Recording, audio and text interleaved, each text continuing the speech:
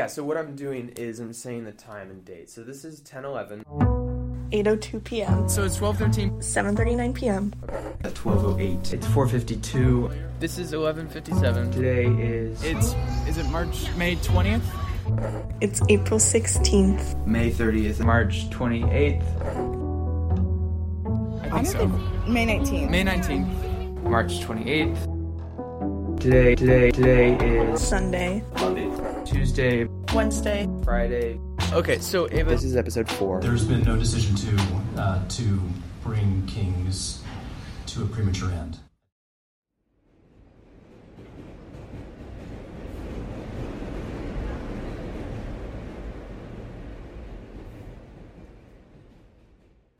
Welcome back to Demise of the Crown. It's a story about grief and loss, how uncertainty tears us apart. This is a story of Christian academics who, by various ways and sundry methods, sought to deal with an ambiguous future, with the range of consequences that followed. I'm so glad you joined us for this week's episode. The one we released last week was quite a departure from our big story, the death of the King's College. This week, on our train ride of journalism, we're going to cover the intervening months between the beginning of the semester, the time at which we introduced you to our story in episode 1, and the end of the semester, the dog days of the mid-spring semester. These months, so much happened. Looking back over our timeline of events, the amount of entries more than doubles that which happened in episode 1. And so, once again, we have to remind you of the inadequacy of our reporting. We lived this. These few months that we're about to describe this episode were our lives, and still are. And we can't possibly fully cram that experience down into less than an hour for your consumption. We'll do our best, of course, but it's so much more deep than all this. If you want to explore the articles we mentioned to get a more full idea of this time, you can check out the links in the transcript and in the show description as well. Our show this week is making 4 stops. First, we're going to hear about how the obligatory $2.6 million got patched. Or did it? After that, some hard-on-the-line stuff about this bleak time. Then, the King's student body discovers yet another hurdle, or an always-present hurdle, to being a college. And finally, a word, actually quite a few words, about recruitment when the future is uncertain. And with that, staying clear of the closing doors, please. This is episode 4, Palpable. Wait, hold on. One more thing. Sorry. This is new. We would like to hear from you. If you have any questions for us, you can contact us at demiseofthecrownpodcast@gmail.com. We cannot promise that we will respond, just so you know. But if you'd like to let us know what you think, that's demiseofthecrownpodcast@gmail.com. And you can also find it in the show description. All right. Run it back.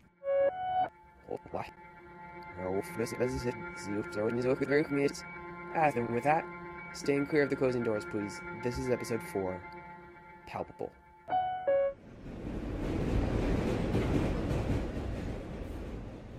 From the Empire State Tribune, in collaboration with Broadway and Exchange Podcast, I'm Julia Jensen. I'm Colby McCaskill, and this is Demise of the Crown.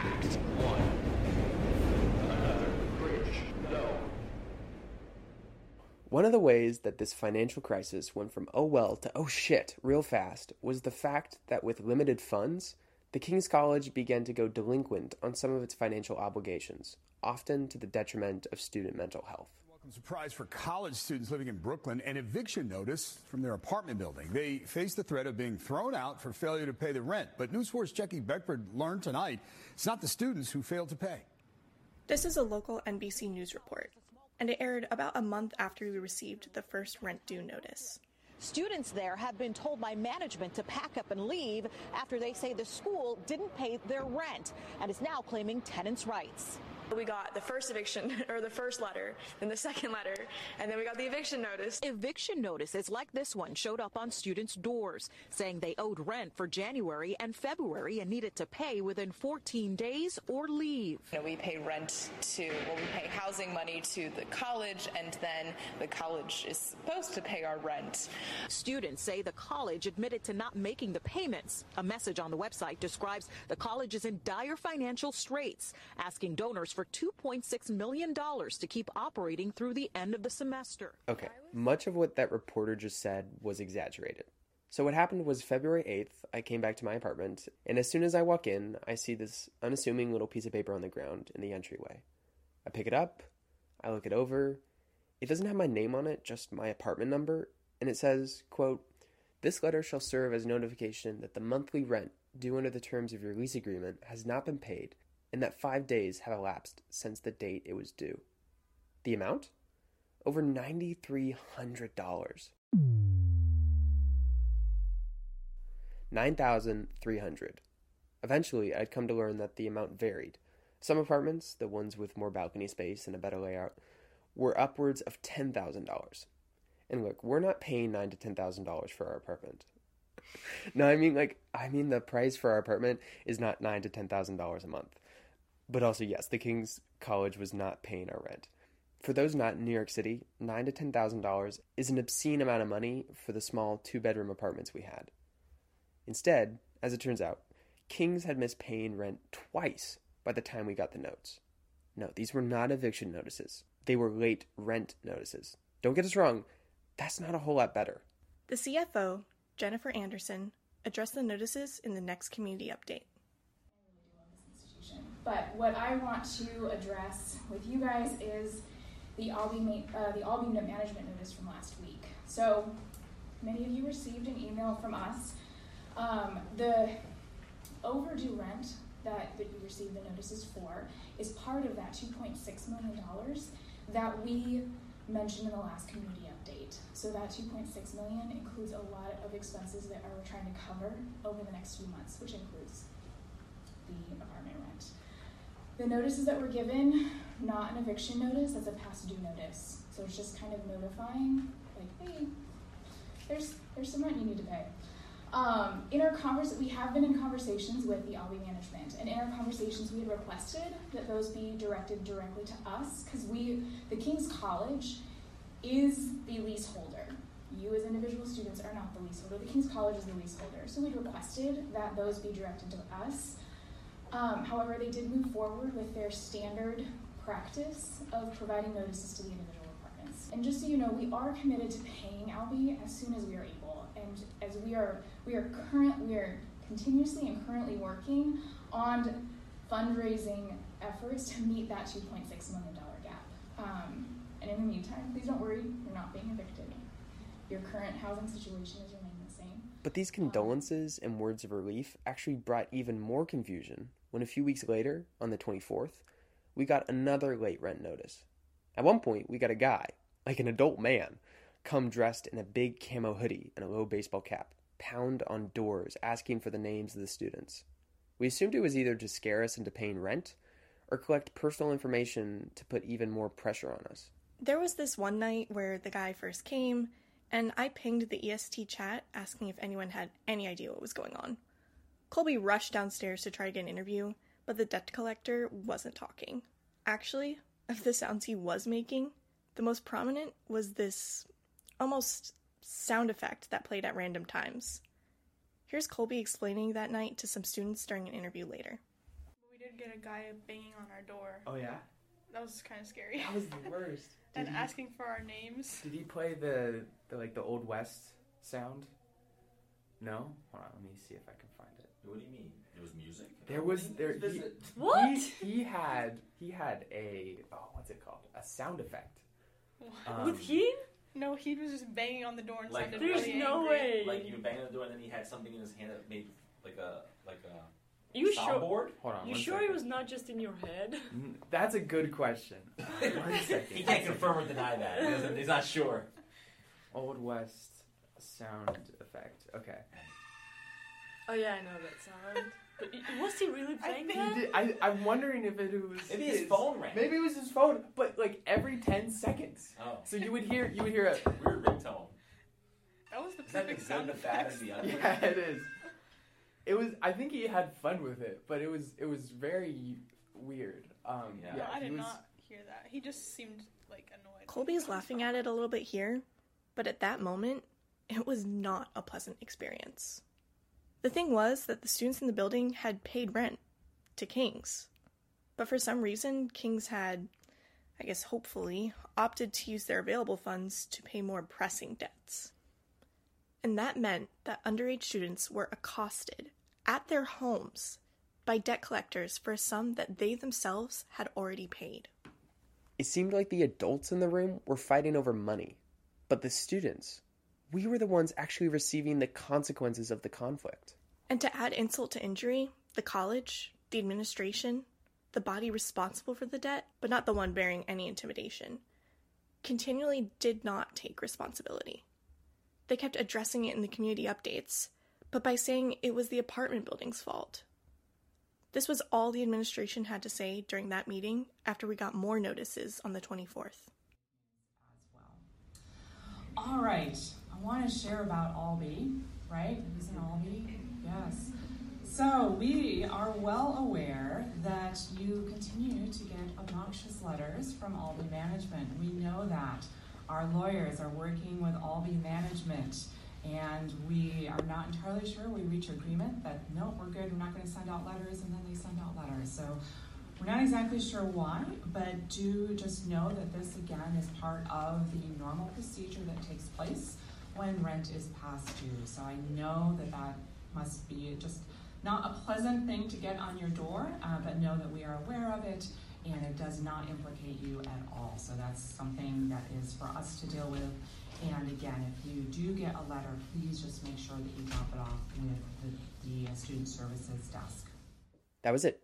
No remorse. No, we're sorry that we let this happen. Not even remorse for that responsibility. Like, we're so sorry that this is happening. Not even a Chick-fil-A sandwich. Nothing. A day later, EST published Paul Glatter's article about Peter Chung, the guy we talked about last episode. It dived into the history and the legacy of the CEO, and why, maybe, the media ought to pay attention to his scrupulous dealings a bit more. And then, suddenly, we got a lot of money. Yeah, that's right. On March 3rd, Peter Chung gave us $2 million. Questions immediately circulated the school over whether this meant more debt. Was this a gift? Or yet another sum owed back? Sadly, the money was a loan. Eventually, we learned that the loan was backed by the college's venture to get government COVID employee retention benefits from the CARES Act. So, when those funds came in, supposedly Peter Chung got his investments back. But wait, I hope you're asking, if Peter Chung, or rather Primacore, is already supposed to be the one funding King's, why would they need to wait so long to give us that loan to bridge that gap? The best we can tell, the simple fact that King's even made the public announcement of a shortfall was evidence of Primacore's desire for separation. In the same EST article that announced this second bridge loan, we also reported that King's had confirmed in a faculty meeting on March 1st that Primacore was officially pulling out of the partnership. And, well, as you'll find out later in episode 6, the end of that strategic collaboration was not too far away. But in the meantime, wouldn't this near-miraculous clutch investment of $2 million save King's, pluck the worry out of the students, and give everyone involved enough momentum to continue towards next semester? Well, not exactly. Because on top of the fact that a loan does not exactly give stability, there was another thing that added to all this ambiguity. Our next stop, the college's accreditation status. Act 2. The Great Commission. So, the thing that the college desires, just as much as money, to stay open and remain a school, is accreditation. We haven't actually talked about the college's accreditation on this podcast yet, but this is a big part of the story, and one of the most revealing series of events during the spring 2023 semester. The King's College accrediting body is called the Middle States Commission on Higher Education, but for the sake of time, we'll be referring to them not by their acronym MSCHE, but by Middle States. They grant accreditation to a bunch of different schools in New York, Delaware, New Jersey, Pennsylvania, and DC. Over 500 schools, according to their website. They took action in late February, the 27th to be exact. And by took action, we mean that Middle States notified Kings and also posted a little update on their website. The notice read as follows, and I'm just going to read it all. It's not that long and you'll learn a lot. Quote, staff acted on behalf of the Commission to request a supplemental information report due March 13th, 2023 that provides additional information on Standard 6 and requirements of Affiliation 2, 11, and 14. To require that the institution complete and submit for approval by March 13, 2023, a comprehensive, implementable teach-out plan and agreements. In accordance with the Commission policy and federal regulations, the teach-out plan must provide for the equitable treatment of students to complete their education and complete any signed teach-out agreements that the institution has entered into or intends to enter into with another institution. The next evaluation visit is scheduled for 2023-2024. End quote. Okay, whew. That was actually longer than I anticipated. I'm sorry about that. That's a lot of jargon. Let's break it down. Essentially, Middle States, the people that decide whether King's is worthy of accrediting, came to the decision that they needed a little bit more information at this time because of all the ambiguity surrounding the situation. So Middle States reaches out and says, hey, we're not the most sure you're doing okay. Can we see a little extra, a little supplemental information? Maybe in the form of a report? From that, then we can be confident that you are still keeping up academics and all that jazz. A lot of that jargon is spelling out the specific ways in which Kings may be failing to meet their standards. The words Standard 6 and Affiliation 2, 11, and 14 are shorthand for the sections of their bylaws called Standard of Accreditation and Requirements of Affiliation. Just a quick side note here.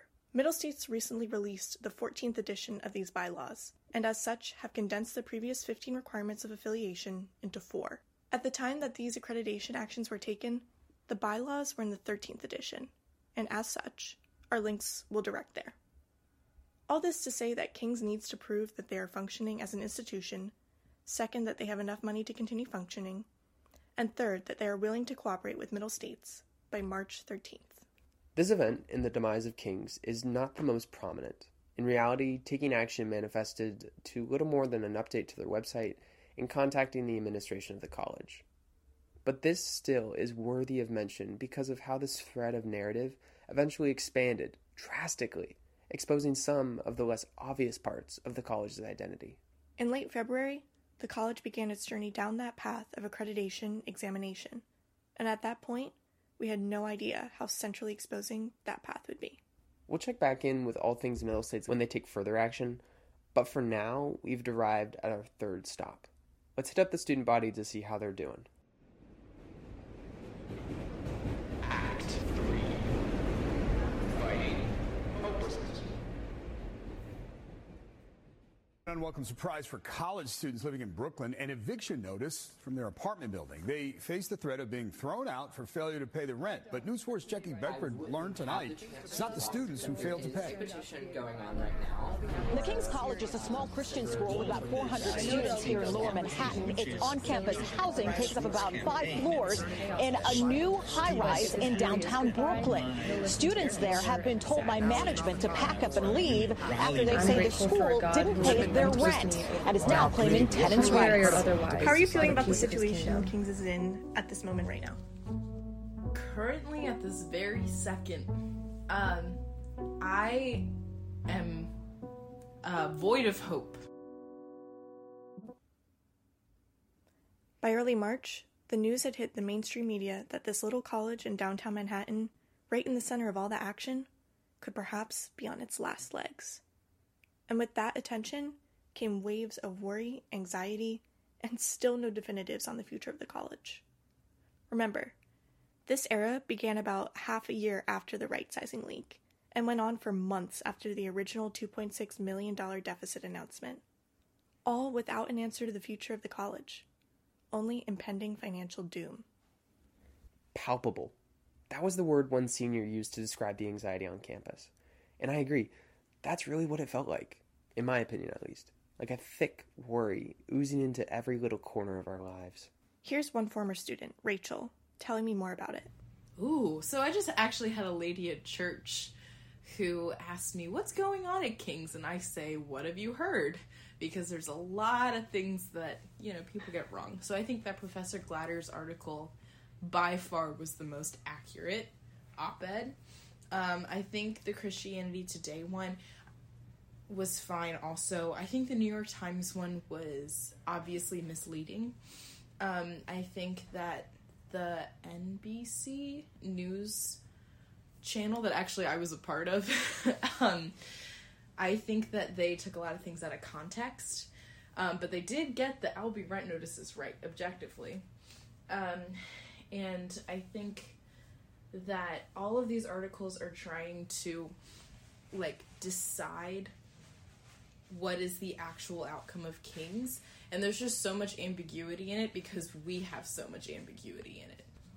Currently, at this very second, I am void of hope, I think is what I would characterize it as.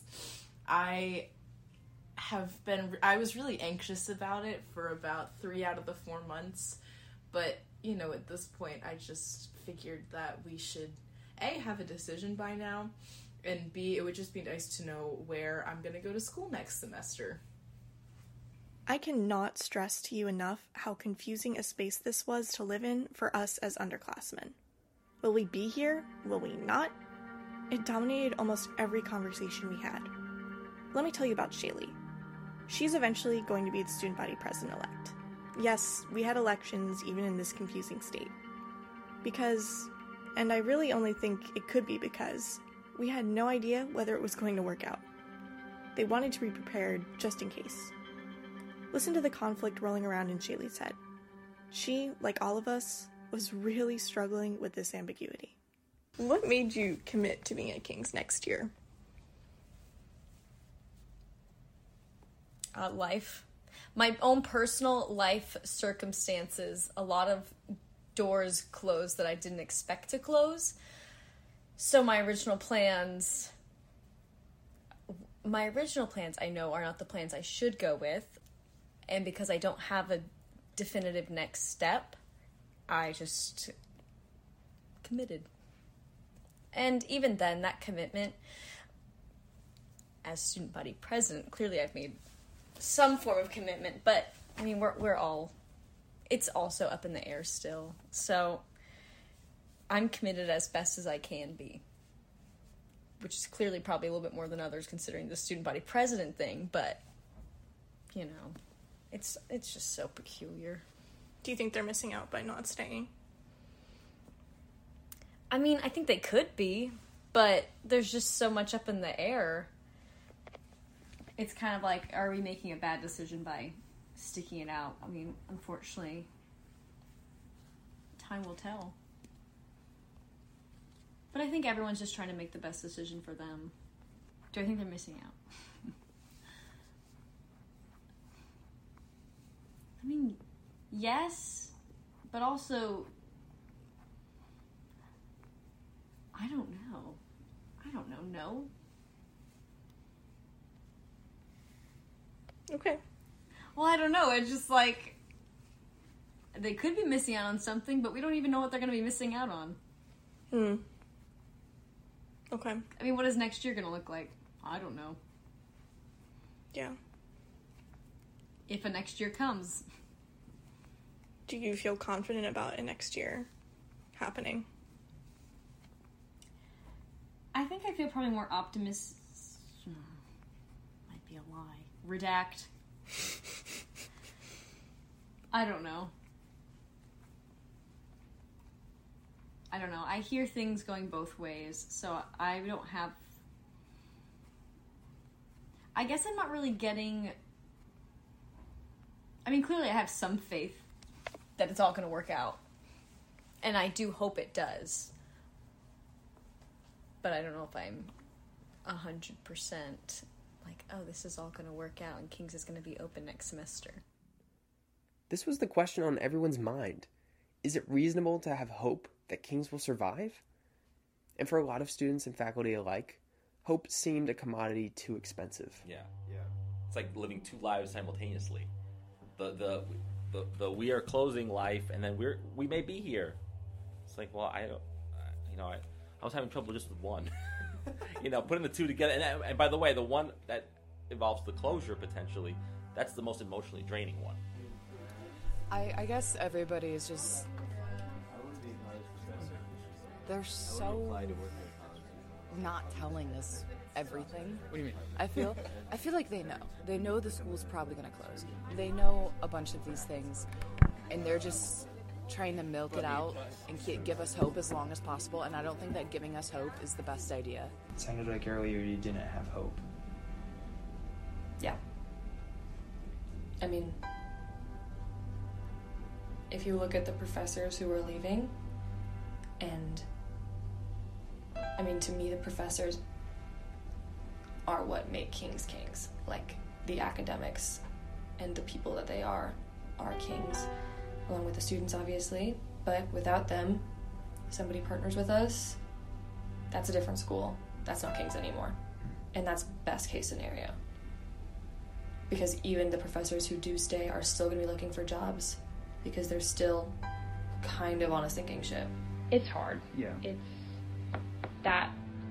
It's hard enough as like a senior and someone who is really committed to the student body and who loves the student body to say, I don't know, but it's also hard as like a representative of the students to say, I don't know, when my job is to be the communicator between administration and the students. It's really hard to just say, I know as much as you do. So This conflict about whether you can or cannot let yourself ride the waves, the ups and the downs of this answerless purgatory, man, it weighed heavily on everyone. After the semester ended, I set up an interview with Dr. Johnson, who you'll hear more from in our last episode, and he told me that even he had to tap out. I mean, in my mind, about 3 months ago, 2 months ago, I just said, this place is closing. I don't see any way in which that isn't going to happen, because the back and forth was too much for me. Yeah. And so for me, emotionally, it was just easier if I just said, it's going to close. I'm not really going to entertain any other options. If it doesn't, great. If I find another job and it still stays open miraculously, good for Kings. I don't want it to close. He related it to an experience of a close friend who had recently watched his wife go through the dramatic peaks and valleys of ongoing cancer. Like, how's it going? He's like, it's just really weird knowing your wife could die, but you're not sure. And so in a much lesser way, I feel like something like that has been going on with the Kings. It's like, well, it could die, maybe it won't, maybe it could. And again, that back and forth is just no good for anybody. So that's why in my mind, I just started talking and acting as if it's closing. There's not really any other real possibilities. If something else happens, great. But man, when I tell you, looking back at all these stories and interviews, when things took place, in that moment, it all felt like time soup. A thick, viscous trap. March. Oh my gosh. So much happened in March. Don't believe me? Just go look back at that last sentence on the dialogue in the transcript. But the ambiguity of the future made it feel like it never came. One of the biggest questions, though, was whether even if we made it through the financial crisis and somehow still had a functioning school, was there going to be an incoming freshman class? To answer that question is where we are headed next. Act. To recruit or not to recruit. In Act 4 this week, we're going to hear from two of the people tasked with recruitment for the college's 2024 semester. A semester that was not guaranteed by administration. Nobody guarantees stuff. In spite of that, Kings was officially continuing to recruit and tour prospective students. But something had happened in early March. Something that put all that oversized, ethically debatable work on an undersized team. Admissions was one of the departments that Prima Corps was paying. These admissions workers worked mainly on campus. Just like Sophia and Eric, they worked as if they were King's employees, yet their paychecks were from Prima Corps. On the very day that $2 million Peter Chung loan came in, Prima Corps fired the vast majority of King's admissions employees. So, what that meant was that really, the only official paid admissions workers, at least for a little bit, were just a few students. And one of those student workers is Parker. Here he is. Just being able to work in the admissions department and being a junior or a third year, let's say third year, it just was like everything was kind of falling into place, and I was starting to think of life outside of college and like what my future could be, and I was really excited, and things were going well personally, and then we get back, and then this all happens. So sorry about the audio quality there. I had to use 2 different mics because of battery problems. For all you aspiring radio reporters out there, bring extra batteries. Don't worry, the rest of the interview was with the good mic. Before we sat down for the interview, though, Parker took me on a tour he was doing with a prospective student. And what was really interesting to me was how Parker chose to approach the topic of the financial crisis. There had been late rent notices sent to student apartments, and debt collectors pounding on doors. Did he mention that? No. Students also received notices from Con Ed, the utility company. Unlike the late rent notices, those ones had teeth. Pay by March 21st or your service will be shut off, the letter read. Did he mention that? No. And why would he? He did make a couple allusions to the possibility of change, but nothing outright. When he was done with the tour and the student met up with the family in the lobby, Parker was approached by the student's father, who definitely wanted answers. Yeah, so, it is public knowledge that our school is having struggles at the moment financially, and I think a lot of schools right now are struggling financially, and I don't want to say that meaning like, oh, I'm such a political answer, like all schools are going through struggles, but I mean, it's hard to see us go through struggles, but he did have some questions, and I appreciate those questions. Yeah. That means people are doing their research, and they're really looking at Kings deeply.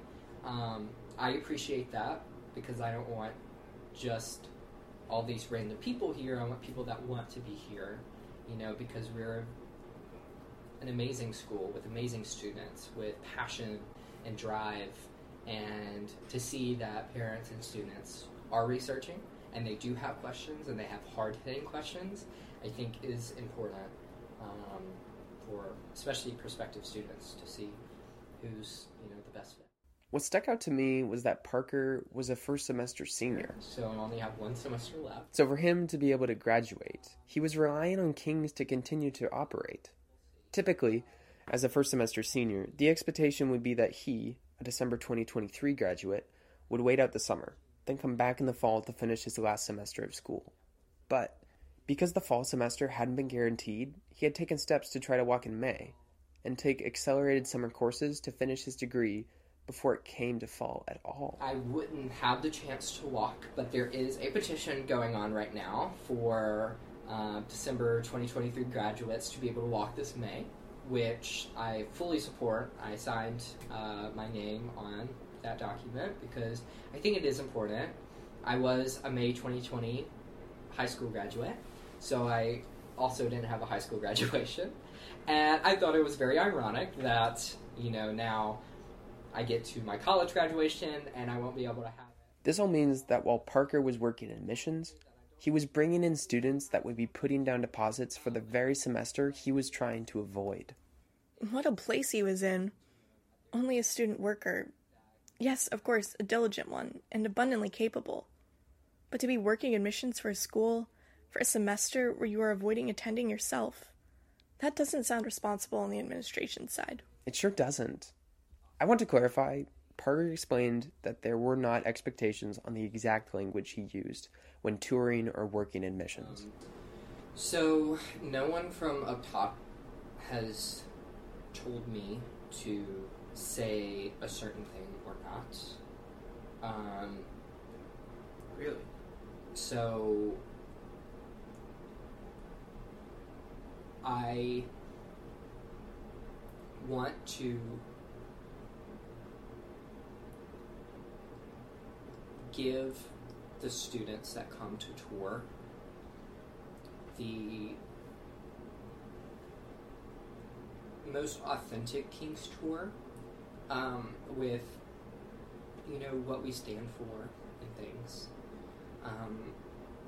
I'm not going to lie and say that, this is our King's housing and this is what you're going to be living in. This is our King's housing and this is what it currently is. Because, even when this wasn't public knowledge, years in the past, we've always had housing changes. My freshman year, we had an apartment. We called it West because that's, we shorten everything here. So we called it West, and we also had Demise, and we also had Albee. So we had 3 different housing locations. And then we decided to consolidate to Demise and Albee. So things have always, changed and moved around. And with saying currently our housing location, it just sheds more light on that things can change. Imagine being in this place yourself. You, the student, are given authority to decide how to address these students about the possibility that what you're selling to them might not be available when they start to get ready for their first year at college. There's no administration to hide behind. You are responsible for bringing in students, and you have to decide what to tell them. As I see it, the truth and what his job necessitated seemed to be working against each other. To me, Parker's reaction was interesting. Listen to him tell me about how he's feeling about all the ambiguity.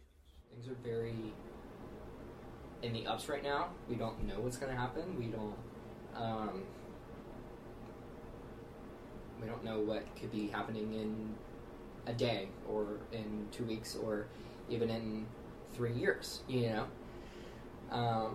Hopefully we, have more clarity in the next week or two. Probably not, but that's okay. Not really, but, You're like arguing with yourself. I am. I feel that too. In that moment, I think I saw the 2 sides of Parker.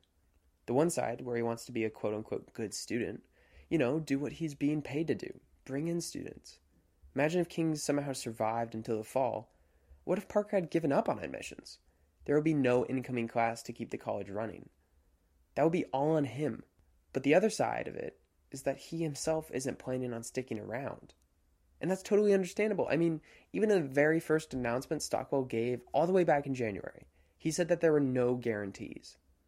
This side maybe wants to tell the truth, to say, hey, I'm not even considering being here in the fall myself. I think it would be best for you to find another school, for your own sake. And those 2 sides of Parker, all in the same body? How are you supposed to cope with that inner conflict? Parker told me he had a solution. People ask me all the time, whoa, you're still doing that? That's crazy. And when I think about that, I'm like, wow. We are still moving along. But that's when I'm in my personal brain and when I'm in my work brain, because I very much separate, and it's funny because I even separate it on my computer. Like I have my personal profile and then my work profile, and the lock screens are different and this and that, and I have all my focuses set on my phone, and so my lock screen is different on my phone when I'm working and things like that. So there's very much of a separation between school, personal, and work life. And when I'm in my work mode, I'm like, this is my job. And, if I get hard questions, like I got asked a few minutes ago, I will answer those, truthfully. I will not hide from that. There's no point in hiding from that. Mm-hmm. I'm a student, so I definitely understand what these parents and prospective students are thinking. And I want to give them, that perspective. But showing the school that I love is what's important to me when I'm working. And that's what I feel when I give tours or when we do Inviso. In my opinion, you shouldn't have to turn off half of yourself to be able to do a job as a student worker. I think Parker had to silence himself, at least part of himself, to actually feel like he could do his job. I don't think that's a responsible administration choice to put that burden upon him. But, and I gotta make sure I tell the whole story here, Parker told me he didn't feel any ambivalence. Yeah, is there internal conflict about how much you lead on with the situation for these prospective students? No. No internal conflict. In fact, for Parker, that separation, that compartmentalization, that was actually working. It helped him to do his job and didn't allow for any worry within himself.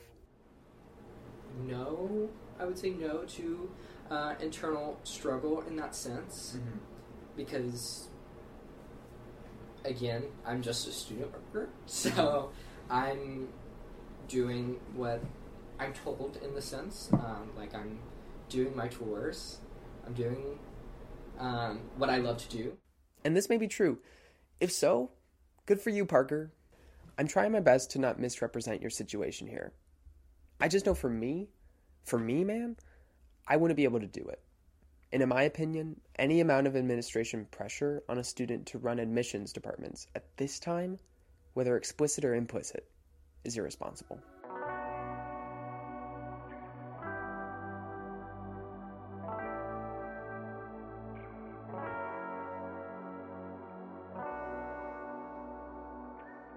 On the other side of the building, up a few floors and down a hallway or two, is Richard. Remember? He was the guy from episode 2 that originally helped Colby realize that King's financial vulnerability isn't a recent issue, but a deep-seated one. Richard also went through kind of the same circumstances as Parker. He's the coach for a few of the different sports teams at King's, and as a result of that position, he has historically helped out with recruitment. But when Stockwell Day announced the right-sizing cuts to staff in November, that role became one that he reconsidered. I hated the announcement to staff for that, because I was told we would have half an hour for like a question and answer with Stockwell. Mm-hmm. So immediately I was like, I have a question. Does the speaker yield to a 2-part question? It was pretty much like, hey, if we're going to limit the number of incoming students, how are you going to judge which students get in, and how will that affect athletics recruiting? Because so my first question is basically like, how are you going to determine which students get in, which don't, if you're limiting it? Also, Richard said that you need a specific amount of students to be able to have a sustainable athletics program. And with the class cap, the ratio of athletic student to non-athletic student skyrockets. But he told us each incoming class, the cap is 115. Because throughout the time, throughout the course of students being there, they'll have students transfer out, fail out for various reasons. So he told us that the incoming class caps was 115. That probably includes a designated number for transfer students, designated number for new freshmen. But he told us the incoming class was 115. And so from there, I was like, hey, this is not sustainable for athletics, because if you want us to have competitive teams, when we're making up 35% of an incoming class, that's not sustainable. It's like you're either going to force us to, in theory, bend the knee a bit on lower quality athletes so they at least meet the academic requirement, or you'll then probably complain that student quality is declining academically if we're letting people in based on athletics. So either way, this is not sustainable, because it's like if you bend the knee one way, then quality of athletics declines. If you bend the knee the other way, then faculty will complain that student population quality is declining. So it's like, I asked him that question, and he's like, yeah, we'll reassess our priorities as we go. I'm like, that's such a fucking politician response. My internal response to that was like, okay, cool, so athletics is dead. You're just not saying it. I get wanting to wait to say that, but it's like, I'm not going to wait to say that to students. So I was like, okay, cool. I'll at least have one more year I'll probably have one more good year for athletics, and then from there it'll probably die off. So, once again, what are you supposed to do when the program that you are selling to students is, from your view, not long for this world? Richard, just like Parker, realized the severity of the situation. If you choose to stop recruiting for the school entirely, then the school is doomed to die, which I understand that. But, in his mind, after a lot of thought, there was just too much doubt of the morality of the situation to continue. once you recruit for admissions, once you bring the school or the student to the school, your job is done as a recruiter. Like, you did your job, you brought them in, now it's everyone else's job at the college to then take over. As a coach, I'm recruiting and then I'm mentoring and coaching them for, in theory, 4 years while they're here. My job doesn't stop at the recruiting. My job is to build a relationship with them and to help them in their life. It's like, if I bring them into a shitty situation, knowing it's a shitty situation that's probably going to fail, I have to then see that person every day. And then they're going to blame me for bringing them into a situation. Like, my philosophy when it comes to recruiting has always been this, and that I would love to have you here, but if you think that what is better for you in terms of your long-term goals, your athletic goals, your short-term goals, your academic goals, if you think that is better suited elsewhere, God bless, and I hope you have a great experience, and I hope that works out for you. We'd love to have you here, but if you think it's better for you elsewhere, do it. My first responsibility is the betterment of the individual, ultimately as a coach. Not like, it doesn't stop on improving their ability to play a game.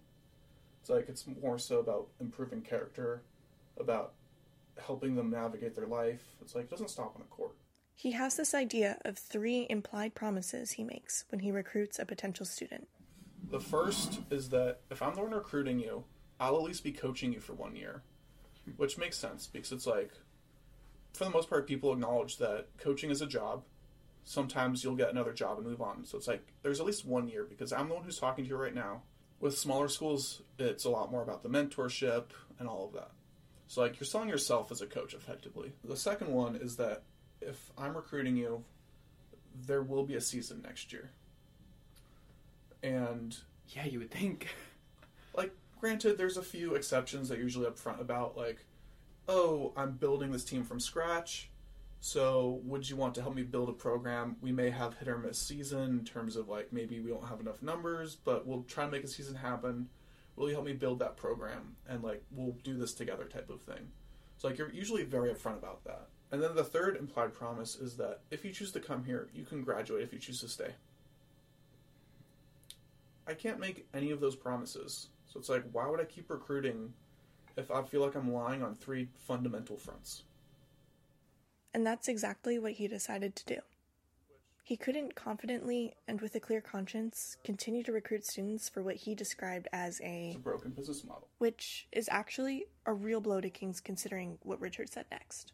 Just because athletics was more up in the air last year, because we're like, well, back then, like, closing wasn't really in the picture as much, but athletics was. Because we're like, hey, this is the direction that the college is going, and we think the school is fine, but if things continue this direction, athletics will probably be cut. So we had already been having that conversation, and so back then it made more sense to recruit as hard as we could, because in theory, we were told if we bring in X number of students, athletics will stay. So we're like, cool, we have a goal. He talked to about 350 students during this fall semester. Oh. I talked about 400. Admissions used to love us back when we were recruiting because we made their job so easy. We're like, hey, here's all these hot leads. They're interested in the school. They're interested in athletics. And all they had to do was get them to go through the application process, submit transcripts, all their paperwork, and then deposit. So it's like, we got all the interest up front, and they're like, all you have to do is the administrative part. He opted to stop recruiting and let the admissions department handle the student recruitment process. Here we have 2 different people who decided to take 2 different routes to clear their conscience. 2 different decisions that reflect 2 different reactions to severe financial uncertainty. What does the college's official refusal to stop recruitment mean? Does it speak more to unintentional consequences of keeping the ship together? Or maybe a management that willfully allows the suffering of some just in case Kings does not die? I mean, you look back at Quest and you see this reaction again contrasted with Kings. When uncertainty is present, do you throw in the towel in the current state, with perhaps plans to regroup and resurge when viability is certain? Or do you push through, doing your best to hold it all together at the price of absolute truth? It's really a decision of what is the goal. Is the goal to, by any means necessary, survive? Or is the goal to only educate well? It's the question underlining this whole situation. one that nags at our most inner parts, asking, prodding us, how far are we willing to tell the truth, even when the truth extends back decades and implicates many more than originally imagined.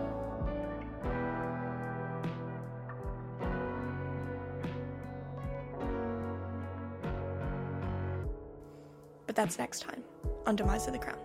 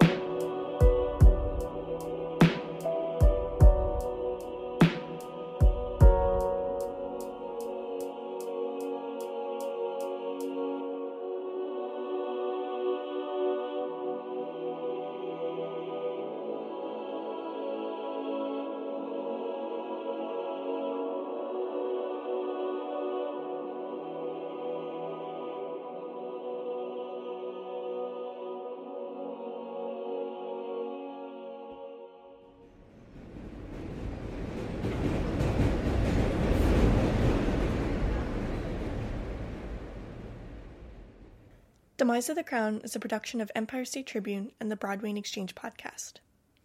This show was produced and edited by me, Colby McCaskill. And me, Julia Jensen.